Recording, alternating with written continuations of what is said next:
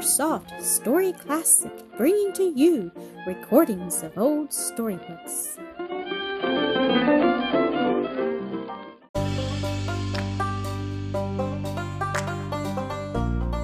Mildred at Roselands, Episode 8. Mildred had been alone for several hours, very profitable ones to her. When opening the door in answer to a gentle rap, she found Mr. Dinsmore standing there. "If you will invite me in," he said with a smile, "I may perhaps accept." "Do come in, uncle," she replied, returning the smile. "It is very pleasant here, and I can give you a warm welcome. See, my fire is blazing cheerily, and does not that easy chair look inviting?" "Yes," he answered, taking her hand and gazing searchingly into her face, seeing something there that puzzled him greatly, for though the traces of tears were very evident, it wore a look of peace that had been foreign to it of late. "But what is the matter? Not bad news from home, I hope?" Oh no, she said. They were all well, and nothing amiss when Mother wrote, but her eyes filled and her lips quivered as she spoke. "Homesick, I'm afraid," he said kindly, patting and stroking the hand he held. "The natural effect of news from there, I suppose, especially in this wretched weather. But don't give up to it, my dear. We'll find ways to make the time pass pleasantly, spite of the storm. Home sports, amusing books." "You are very kind always, dear uncle," she said with a grateful look, "but it is not that. I have been living too much for mere amusement of late." And with burning cheeks and tear-dimmed eyes, she went on to explain in a few rapid sentences how condemned she felt on account of the waste of time and opportunities for improvement, and the worldly conformity of which she had been guilty, and how she had determined, by God's help, to do so no more. He listened in much surprise, but did not interrupt her. When she had finished, there was a moment's silence, she sitting with downcast eyes, her breast still heaving with emotion, he gazing musingly into the fire. Presently he turned to her again with a kindly smile. "Thank you, my dear, for your confidence," he said pleasantly. "But really I do not see that you have done anything to be distressed about.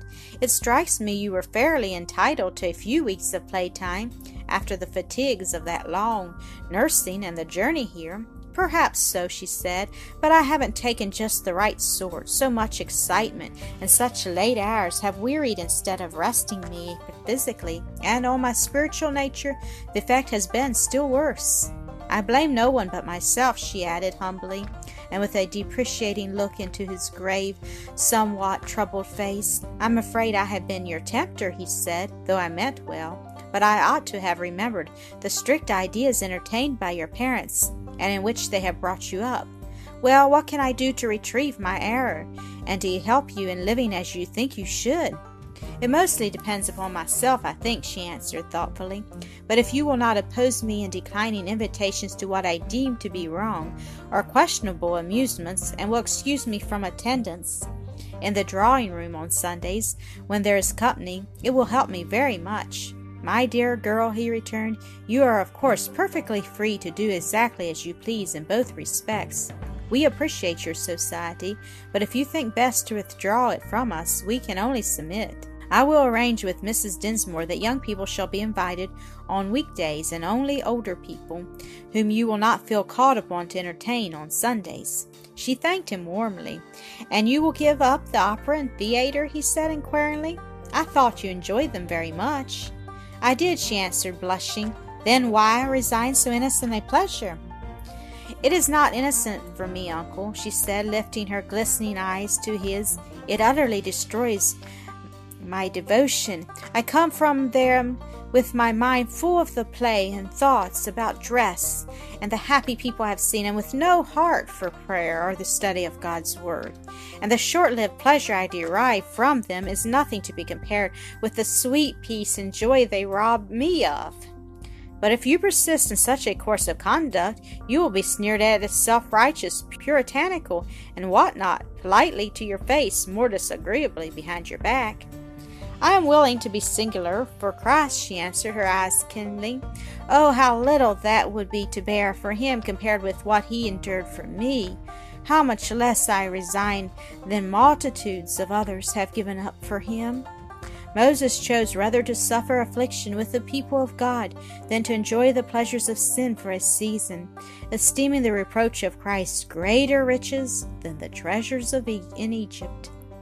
And you propose to begin doing something in the way of study and the cultivation of your accomplishments? He said inquiringly, not unwilling to change the subject of conversation. Yes, uncle, I should like to accept your generous offer to let me share the instructions of Adelaide's masters in music and painting, French and German, and Miss Worth's in the higher mathematics. All that will keep you pretty busy, even without the reading you are sure to do, he commented with a smile. Usefully employed, she answered brightly, and that I have learned from experience is the way to be happy. The first sneer Mildred had to bear came from Mrs. Dinsmore, who heard with great vexation her husband's report of the young girl's resolve. "Ridiculous!" she exclaimed. "If there's anything I do detest and despise, it is your rigid, puritanical sectary who stands ready to cry out sinful, wicked, at every sort of enjoyment. I am too much provoked. She is really a pretty and ladylike girl, and has attracted a good deal of attention, so that I was actually growing quite proud of her, and took pleasure in showing her off. But that is all over now, of course, and there will be no end to the annoyance I shall have to endure in hearing her criticized for her odd behavior, and in pairing questions and remarks as to how she came by such strange notions." "Well, my dear, it can't be helped," Mr. Dinsmore responded between a smile and a sigh. "But if I were you, I should very decidedly snub anyone who should offer a disparaging remark about her to me. Being myself, I certainly intend to do so." "Can't be helped. I believe you could reason her out of it if you would." "I am flattered by your belief, but do not share it," he said with a bow of acknowledgment. "Nor if I did, would I attempt to change her views. 'Twould be too great a responsibility, and a breach of the trust her parents have reposed in me." The conversation was here brought to a conclusion by the summons to the dinner table. Mildred made her appearance with the rest, and was greeted by Mrs. Dinsmore with a cold inquiry after her health, followed by a covert taunt in regard to her resolve to forsake the worldly amusements in which she had of late indulged. Mildred bore it with patience and humility, not answering again, though the flushing of her cheek showed that she felt the unkindness keenly enough. "Do you intend to make a complete hermit of yourself, and go nowhere at all?" queried the irate lady. "Oh, no, aunt," returned Mildred pleasantly. "I hope still to take walks, rides, and drives. I do not object to calls and social visits, or to concerts or lectures, unless attending necessitates the keeping of later hours than any good for my health." "Humph! 'Twould have been wiser to my thinking if you had begun as you meant to continue." "Yes, aunt, it would," Mildred said, again coloring deeply, "and I wish I had. But it is better to do right at last than not at all. Do you not think so?" "Don't ask me," sharply. "Adelaide, Louise, and Laura, you may consider yourselves fortunate in having a cousin who is more capable of deciding questions of duty than your parents. I trust you will not fail to profit by her excellent example, not that which she has set, you will observe, but that which she is going to set you in the future." The children giggled, while Mildred colored more deeply than before. A frown had gathered on Mr. Dinsmore's brow. "Children, if you cannot behave properly, you must leave the table," he said sternly. Then, with a displeased look at his wife, "I, for one, highly approve of Mildred's resolve to do what she considers her duty, and it is my desire that she be allowed to follow the dictates of her conscience in peace." Mr. Dinsmore was an indulgent husband, and seldom found fault with anything his wife chose to do or say, but experience had taught her that when he did interfere, she might as well submit at once. The subject was dropped and never revived again in his presence. With her accustomed promptness and energy, Mildred sought out Miss Worth that very afternoon, made arrangements for recitations, and began her studies. She determined to devote 4 hours a day to them and her accomplishments. As she was accustomed to early rising, and the breakfast hour at Roselands was late, it would not be difficult, she thought, to secure 2 hours before that meal. The other 2 she would take during Mrs. Dinsmore's afternoon siesta and the elaborate toilet which usually followed, and thus be as much as ever at that lady's command as a companion either at home or abroad. Mrs. Dinsmore had few resources within herself, was a martyr to ennui, and could not bear to be alone, and Mildred esteemed it both a duty and a pleasure to do all in her power to add to the comfort and enjoyment of her kind entertainers. She had succeeded thus far in doing so in some measure to all, from her uncle down to baby Anna. The children had found out weeks ago that Cousin Milly possessed an apparently inexhaustible fund of nursery tales and songs, and could teach them many amusing games. They would have been glad to monopolize her, and entered many a complaint of the shortness and infrequency of her visits to the nursery. Thinking of that now, she resolved to try to give them more of her time and attention. Perhaps she could mingle some instruction with the amusements she furnished them, and she would be very glad to do so, for her heart was filled with pity for the young things, as she thought of the great difference between their mother and hers, the one absorbed in her own selfish pleasures, and paying no attention to the cultivation of the minds and hearts of her children, the other giving herself with earnest, whole-souled devotion to seeking the best interests of her darlings, teaching and training them for happiness and usefulness here and hereafter. "Precious mother, what a blessing to have been born your child!" Mildred mentally exclaimed as she thus dwelt upon the contrast between the two, recalling with tear-dimmed eyes the loving care that had surrounded her from her very birth, and in which each brother and sister had an equal share.